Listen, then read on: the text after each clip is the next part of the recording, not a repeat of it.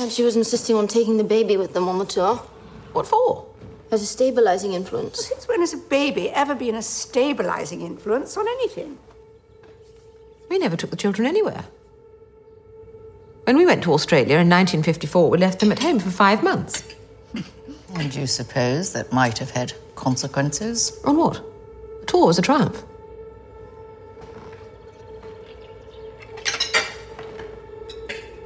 I should probably ask Charles and Diana to come and see me. This tour is too important.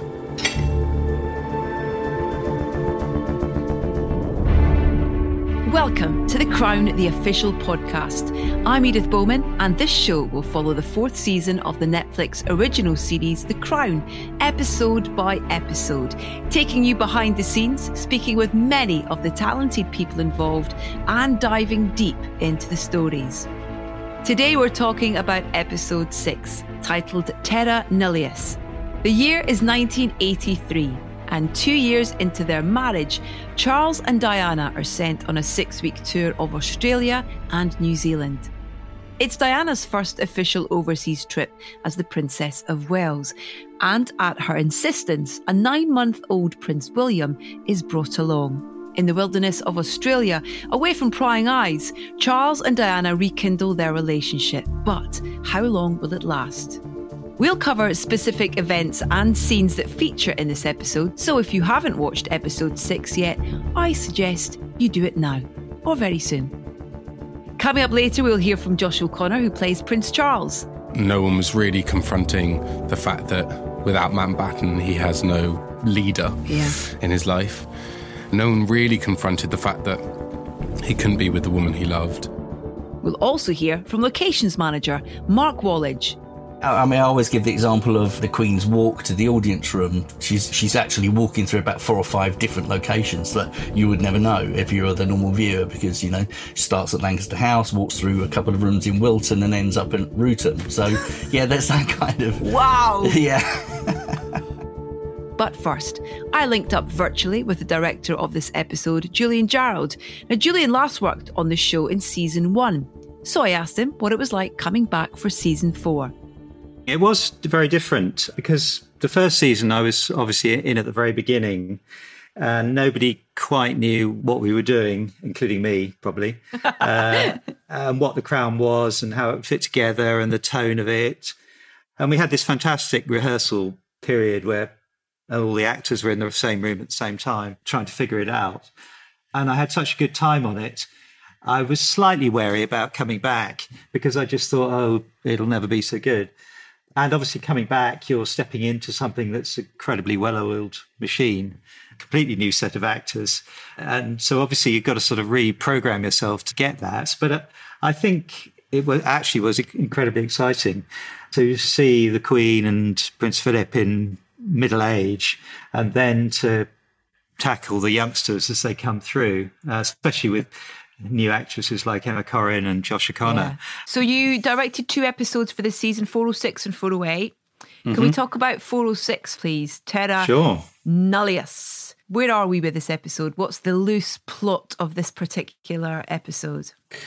Well, the Australians have just had an election and Charles is sent over as a tour of Australia. And in his life, obviously, he's married, but his relationship with Diana at this point is fairly dysfunctional. She's suffering from bulimia. So it's a slightly daunting prospect when the two of them get on the plane. And the Queen thinks it's important that he gets his chance in the sun. But at the same time, nobody else in the royal family is really addressing the fact that these two could implode. I wanted to wish you both luck and asked Sir Sonny to join us today to stress again the importance of the trip. Thank you, ma'am. As you know, Australia is one of the most important and influential members of the Commonwealth.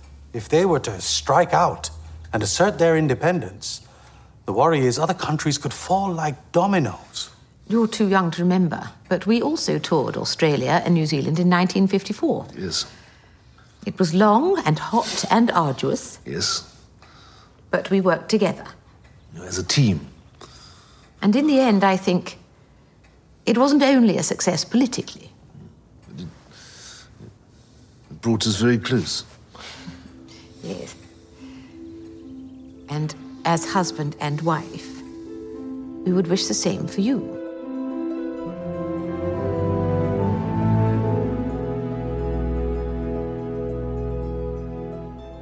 What I thought was really interesting as well is almost the landscape of where they are, almost as a reflection of their relationship. Yeah, from the research as well, there was a sense that Charles really loved Australia. He went there as a teenager. He went there quite a lot, and he felt slightly freer there than he did in England, where the whole weight of what you had to do and how you had to behave was so much stronger. I think that was about the people, but it was also about the landscape. So that moment when they're left alone, on their own in this beautiful sort of landscape, it's almost like a little Garden of Eden, and suddenly they're able to relax and see what they really consider themselves and the other's feelings. And that allows, I think, the relationship to blossom. That seemed very important, that we portrayed that sort of almost idyllic. And it was, we shot that as sun was dropping, and it was a wonderful moment. I still think you're gorgeous. The cleverest, handsomest man in every room. Do you really? Oh, pathetic. But I do need that sometimes. And you look gorgeous too. Your beauty, your radiance is a great, shining, spectacular miracle. When I see the light in people's faces when they look at you, it makes me realize that I'm the luckiest man in the world and we're the luckiest family in the world. It makes me want to ring the Queen back in London and say, "Can you hear that, Mummy? Listen to that. It's 100 decibels louder than anything you ever got. Chew on that. Choke on that." It was a sort of key scene, really, in the whole episode, that very long scene, which we shot top to bottom, generally in a number of takes. And the way that both Josh and Emma go from distrust to understanding to coming together is really wonderful, I think, and a great piece of acting from both of them. It's a really, really moving and powerful scene. And then we kind of move forward in that dance that they have at the gala. And even though we know this story and we know the tragic outcome of these two individuals, you still watch it and you still have that glimmer of hope as you're watching it, and you can see that there was something there, and that dance scene as well is, I guess, some of the happiest times that we get to see them in. Absolutely, yes. This was a real beacon of hope for them. And yes, there is that moment of hope. You sort of feel maybe if they'd stayed in Australia somehow, all would have been different. Obviously the turning point comes with Diana getting too much attention, which starts to gnaw away at Charles and the insecurities and all that. And the conflicts begin again. So that's the tragedy. Do you think it's jealousy or insecurity or a combination of many things? Personally, insecurity, I think. I mean, in that big scene, they do talk about that sense of wanting security and attention. And that, to me, comes out of insecurity. And as Diana herself suggests, it's perhaps to do with upbringing and the pressures of being in the position that he's in. It's a terrible tragedy, and especially at that point in his life when he needed to do it, I think.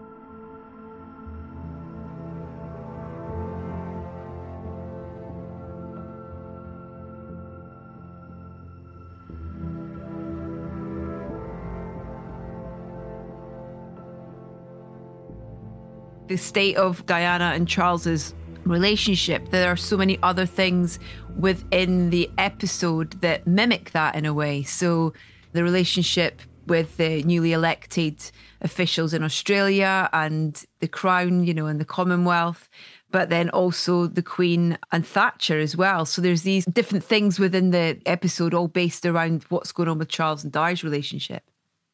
Yes, absolutely. And within that is this debate or theme about should and could the monarchy modernise? Should it wear its heart on its sleeve? Should it touch and feel and hug crowds and people? Or should it have this slightly colder, more removed, enigmatic quality that has kind of been its mainstay for however long? And obviously Diana coming in there is like the pebble in the water that changes things. And on the family side, it sort of interestingly digs into how you bring up your children and how you emotionally relate to your children. And there's rather a good line at the end when the Queen is appalled for being hugged. I'm sure it'll have resonance for both types of families when they watch it, those who are very emotionally engaged and those who are perhaps a bit more traditional. You've seen how the crowds responded to me in Australia. Here too. And instead of resenting me for it... I assure you no one resents you. Charles resents me. Anne resents me. And is it possible that you resent me too? All I want is to play for the team.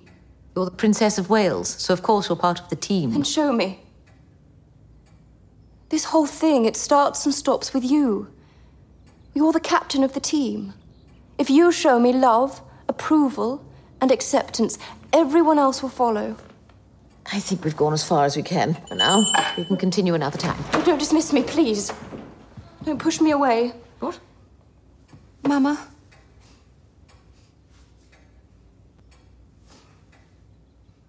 Diana knows that the Queen wants this marriage to work. Yeah. It's an interesting dynamic, isn't it? It is, and the Queen's wary of her and wary of her wearing her heart on her sleeve, and is aware that she's been incredibly successful. I think she would be aware of Charles's angst over that. And to be fair to Charles, he was given this job to do, to go out there and shine, and he's been put into the shade. And yes, the Queen is wary of her, but at the same time, after that scene, she does sort of take on board what Diana's saying and does wonder aloud, really, at is there something there? But of course, the Queen Mother jumps on that as quick as she can.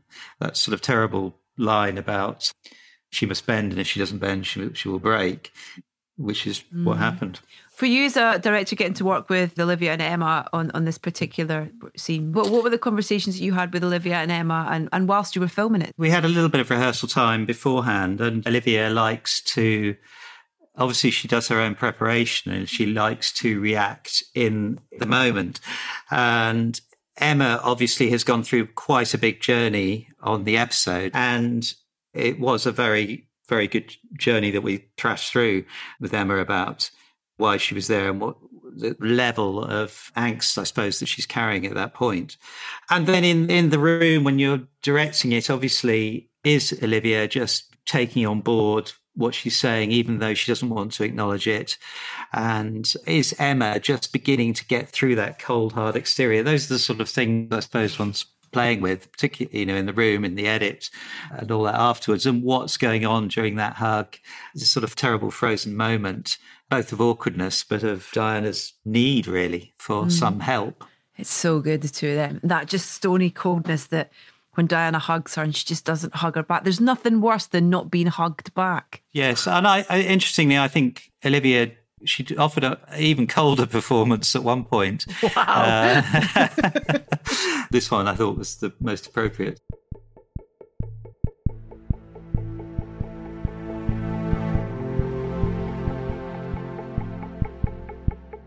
Coming up later, we'll hear from Josh O'Connor about his experiences of playing Charles over 2 seasons. But first, I took another virtual trip to catch up with location manager Mark Walledge and asked him to explain what the role of a location manager entails.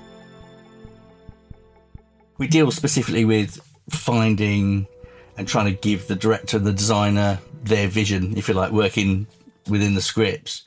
And it's a case of hunting those locations down, making sure that those guys are happy with them. And then the logistical side kicks in. Once we've done the creative side, the logistical side is making sure that those locations that we're at are happy with what we're doing. Mm-hmm. It's a massive show, so a lot of the time we're sort of going above and beyond to make sure that everyone's happy in these places. Well, it's an international affair, really, isn't it? It's not just a case of Scout in Balmoral. There's a lot of different places over the 4 seasons so far. Absolutely. Although the foreign aspects are taken over by location teams in those countries, which is fantastic. Yeah. And we have enough work to do over here. So when you're trying to replicate, I guess, a lot of these big regal kind of settings, be it somewhere like Windsor Castle or, we talk about Balmoral as well. Where do you start with something like that? Because I know that We're very lucky in the British Isles. We have these incredible stately homes and beautiful buildings around every corner, really. Yeah, I mean, we work closely with organisations like the National Trust and English Heritage, and they've got a vast array of properties around the country, and quite often we liaise with those guys. But then there are other sort of well-known privately run stately homes that we have an in to. Can we talk specifically about season 4? Run us through some of the main locations that you had to work hard to find. Yeah, we had a couple of changes this year. I think Morgan's original vision was that although the cast were changing every 2 seasons, the locations were going to remain the same. But unfortunately, there was a couple of established locations this year that we couldn't go back to. So it was quite a task to sort of find something that would be suitable to move ahead. So we lost our Sandringham, for example, that had been established at a house in Reading. Couldn't go there, but we managed to offer up something a bit more architecturally like Sandringham, the replacement we found up in Norfolk, funnily enough. And so there were things like that. Belvoir Castle had been our Windsor Castle for the series. Unfortunately, we weren't able to make it work with Belvoir Castle this year, so we had to find a new Windsor, which was a major, but lovely Burley House up in Stamford came through with that, and it's a glorious location. And everyone was really happy that we'd made that change. And it worked for everyone, like all 4 directors, all the blocks had to go there. And I think everyone was happy with that. So they were the big challenges this season, was finding those new locations that everyone would be happy with. And then you've got the tour of Australia, which is obviously a big part of season 4, but not going to Australia, obviously, itself to do it. And finding replications of places that basically look like those places. Yeah. I know that you talk about you have local location managers who look after that, but I imagine you've got to be involved in getting to those places to work out who you're going to work with and where. Yeah, absolutely. And all those places you've got to find, they don't, where would they be? So you're looking at certain architecture, you're looking at a lot of agencies have locations on their books that you can scroll through and have a look at, but then you sometimes got to think out of the box and think, where might something else be? So for Australia example, we use Kensington Town Hall fantastically, is this kind of architecture that you would readily believe is in Australia. For the New Zealand tour, we used Bisley Camp in Surrey, which is a shooting club, and it's got all these colonial buildings. It's basically set up as you've got Australian shooters, you've got New Zealand marksmen, Canadian marksmen, and they actually physically bring their own shooting buildings from their countries and build them on this Bisley Camp. Yeah, so when you look at it, you could be in Canada or you could be in Australia, any of those kind of colonial type fairs. So we'd use that previously with Julian, and he wanted to go back then. It just worked perfectly. So yeah, all those sort of things. How did you replicate Ayers Rock? I've got no idea. Because I'm not so, but the VFX department obviously have amazing done job. A marvellous job on this show. Yeah.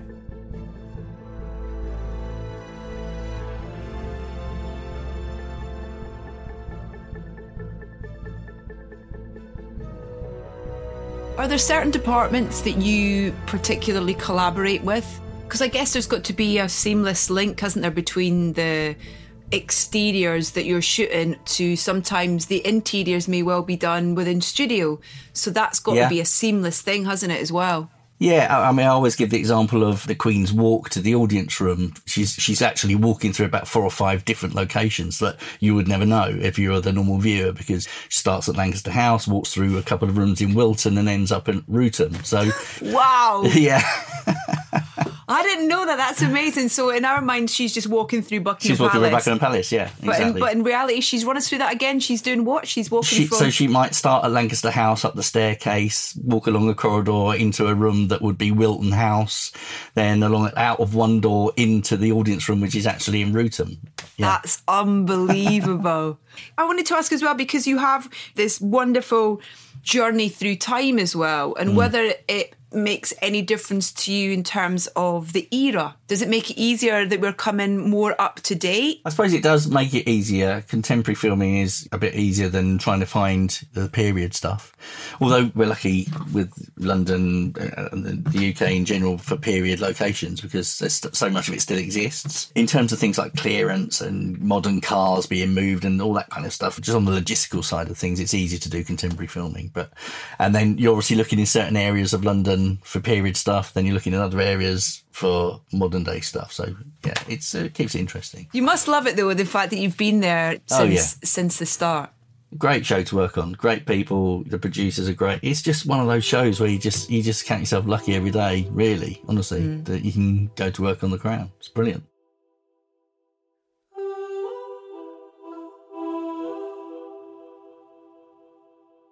Finally, I was lucky enough to be joined in the studio by our very own Prince Charles, Josh O'Connor, who was very close to finishing filming at the time. I began by asking Josh how he approached researching Charles for season 4. I mean, I did some research on a few things, and I looked into the tour in Australia and read an awful lot of books about Charles and Diana from Diana's perspective and Charles' perspective.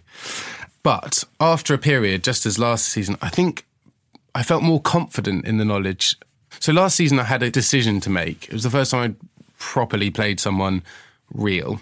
I had this period in the lead up of going, am I going to try and replicate that person, or how much of this person am I going to try and put on screen?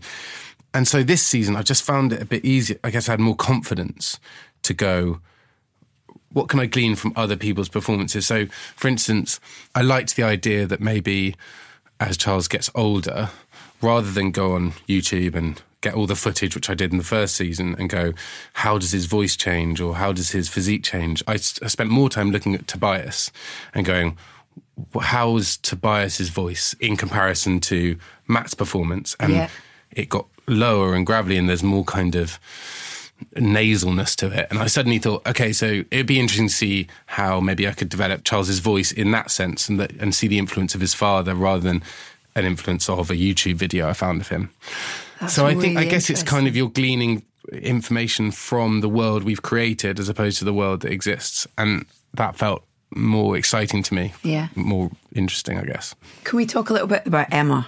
Because, I mean, what a little star. My jaw just dropped. I know. When I saw the first scene with her. I mean, I know, it's really spooky. And it's still spooky for me. You know, I spent so much time with her, and yeah, I still get spooked out. What was your reaction when you first met her?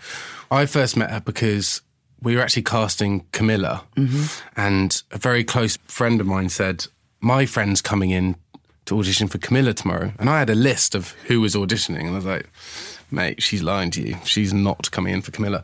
But she wasn't on the list. So I came in the next day and to read with all these Camillas, potential Camillas, I love that. That's brilliant. Worrying. Yeah. And there was this girl sat on the sofa.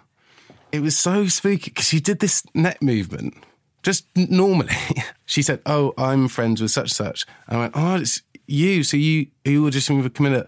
And as soon as I said, are you auditioning for Camilla? I was like, in my head, I was like, of course not. She's just going to read, or she's got Diana, or she is Diana. Wow. It's Diana. She was just pulled in as someone to read the lines for Diana, and everyone was just like, who is this girl? She'd done like one or two jobs. And also, that's not to take away, you know, her real life likeness to Diana doesn't take away from her performance, which is also extraordinary. Yeah, absolutely. For me, it's been like a treat because all that work on research and looking at their relationship, and she's just got it down. It's like she breathes it. So, yeah, she's really sensational. You know, she's going to be a star. I mean, I imagine similarly with you, she's so young, she doesn't really remember or know, didn't personally experience that whole kind of thing. So to come in with none of that baggage is such a brilliant thing, I think. I think someone coming from total purity and just seeing the tale of a princess who is destroyed by the kind of media and by the spotlight is really helpful, because also you can kind of remove all that and take away all that sort of, I guess Peter's version of Diana is that it's not as black and white as she was wronged, and that maybe she had some deep issues herself, and that she was maybe seeking some spotlight and seeking certain things, and that she was with someone who was also seeking those things. And they were very similar as well when you kind of... strikingly similar. Because that speech, you know, when they have that moment of hope, and when she says, oh, I think we actually both... We're looking for the same thing, yeah. You know, I think this might be the most important conversation we've ever had. Yes. And the solution is so simple. Any time either of us feels like we're not getting what we need, we simply need to give that very thing to the other. Because if you learn anything from today, We both need the same as each other. To be encouraged. To be supported. To be appreciated. To be loved. Yes. A toast to a fresh start. A new beginning. Happy Easter, my darling.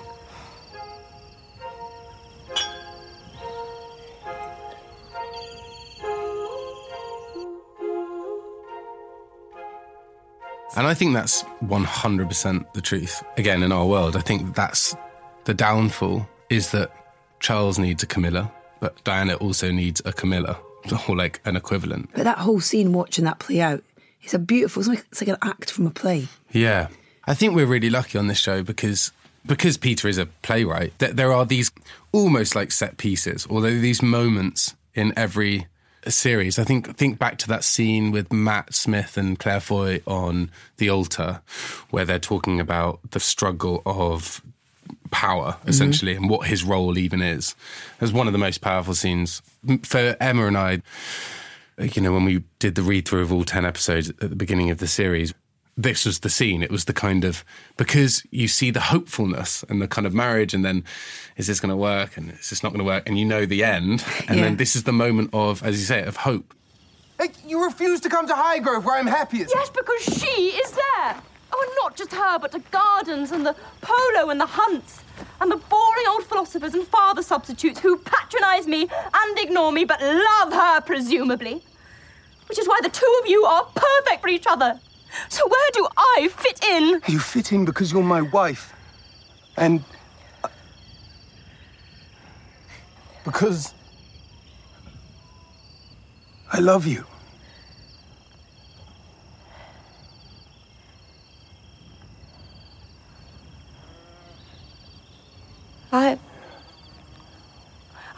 I do.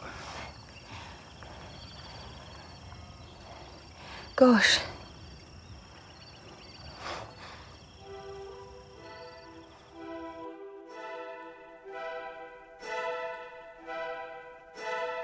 It can't have been Charles was forced into a marriage and that it was miserable, because I personally never believed that. I think he loved her, and I think she, yeah, again, this is our narrative and not necessarily reality, but I think they love each other, and there's kind of these moments of just trying to work out what that actually means in this bizarre role that they have. So, yeah, I love doing that scene. It's great.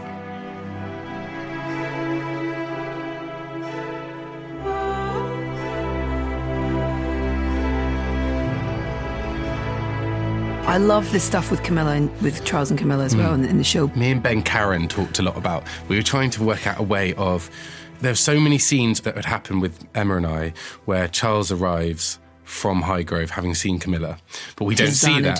His Xanadu, yeah. We were trying to articulate what it is, like a feeling. And Ben said, okay, let's from now on refer to Camilla as a pack of Camillas, that she's like a pack of cigarettes. And every time he goes back, he's trying to give up smoking, and every time he has a Camilla, he's like, that's the last Camilla. And then he comes and sees Diana. And I mean, slightly reductive to Emerald's brilliant performance. But sometimes it really helped me going into scenes and just going like, I had our final Camilla, back to Diana. And it was this really helpful view. And then the other day we were doing a scene with Emerald, and Ben went, remember, Josh, it's your final Camilla. And she was like, I beg your pardon. She was absolutely horrified. What is this? Incredibly reductive. But yeah, I think those scenes with Camilla are great. Again, it's another sting for Diana and for Emma to play, is this idea that whatever happens, there is a third member of this relationship who knows everything. One can't rely on her for the simplest thing. Letting the side down wherever she goes. How would I get through the next 6 weeks without you? By ringing you every day. Letting me cheer you up. You're going to be brilliant. God, I miss you, my darling. Your adulthood. If Diana had 1 ounce of the strength of character that you seem to display at every turn, then perhaps we could rescue... God, now what? It never ends. I'll call you back. How is it for you when you are recreating specific moments, though? Like the engagement speech is a great example of that. Yeah. Where we know the words that they said and we know the situation. And as soon as I took this part, I remember the first video, when I typed into YouTube, Prince Charles's voice. The first video that came up was him saying, whatever in love means. Wow, that was the first thing. It was the first thing. It's the kind of most viewed Prince Charles archival footage. Because it is, to us now, it's so ridiculous, or it's so hurtful. It's telling. And telling. For me, I kind of, yes, I try and replicate and try and get his voice down for that particular moment so that people go, that was exactly how I remember it. But I think you've kind of got to be careful not to fall into the trap of looking ahead too much. So for instance, in that press conference, when they say, and are you very much in love? And Diana says, of course. And he says, whatever in love means. For me, and for everyone, of course, we're like, oh my God, that's awful, because maybe he wasn't.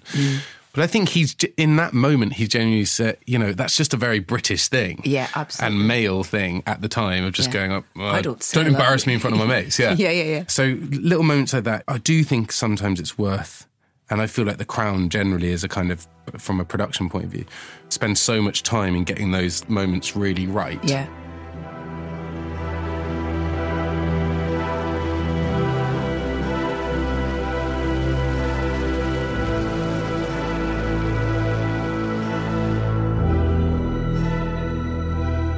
As a man who, like you say, he's been wronged and stuff, and he has all this internal misery, basically, that we've never seen in terms of the public, but also in the way that, how is Peter trying to allow him to explain that and explore that, or do you think he is at all, in terms of getting that pain and misery out? I think it's difficult because obviously with The Crown, we're looking at the isolated moments of drama across a long period of their lives. Yeah. And in reality, things don't happen in this bulk way.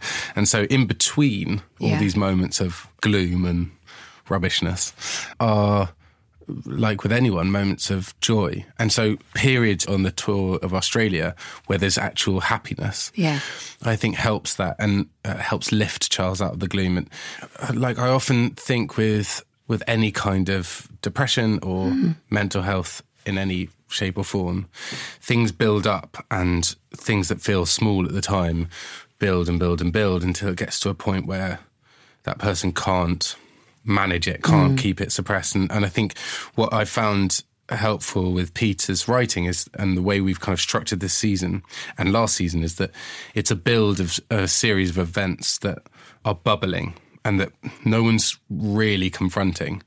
No one was really confronting the fact that without Mountbatten, he has no leader in his life.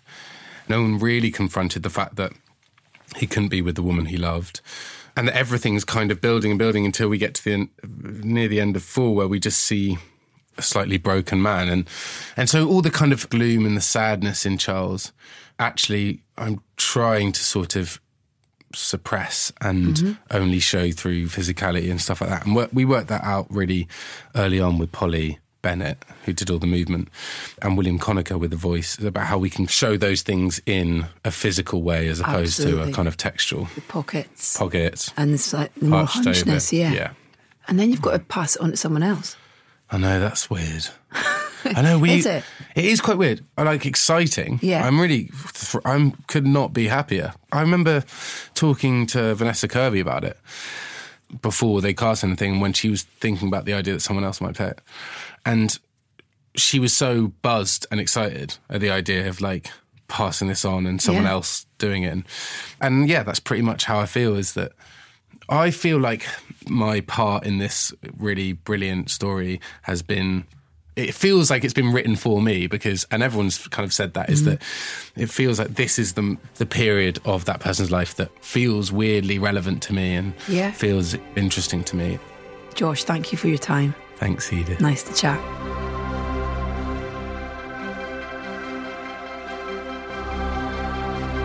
I'm Edith Bowman, and my special thanks to our guests on this episode, Julian Jarrold, Mark Walledge and Josh O'Connor.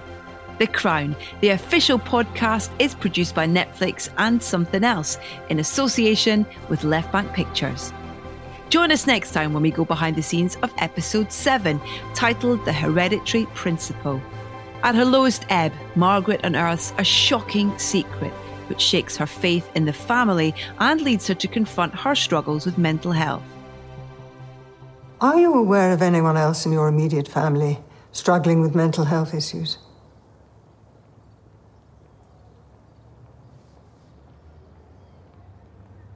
Prince of Wales, he has his ups and downs.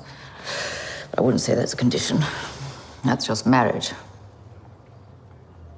The Duke of Gloucester, my uncle, he got low from time to time. I only ask because I am aware, through professional colleagues, of the sisters.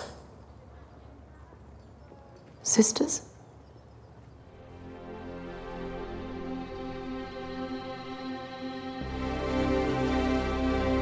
Subscribe now wherever you get your podcasts.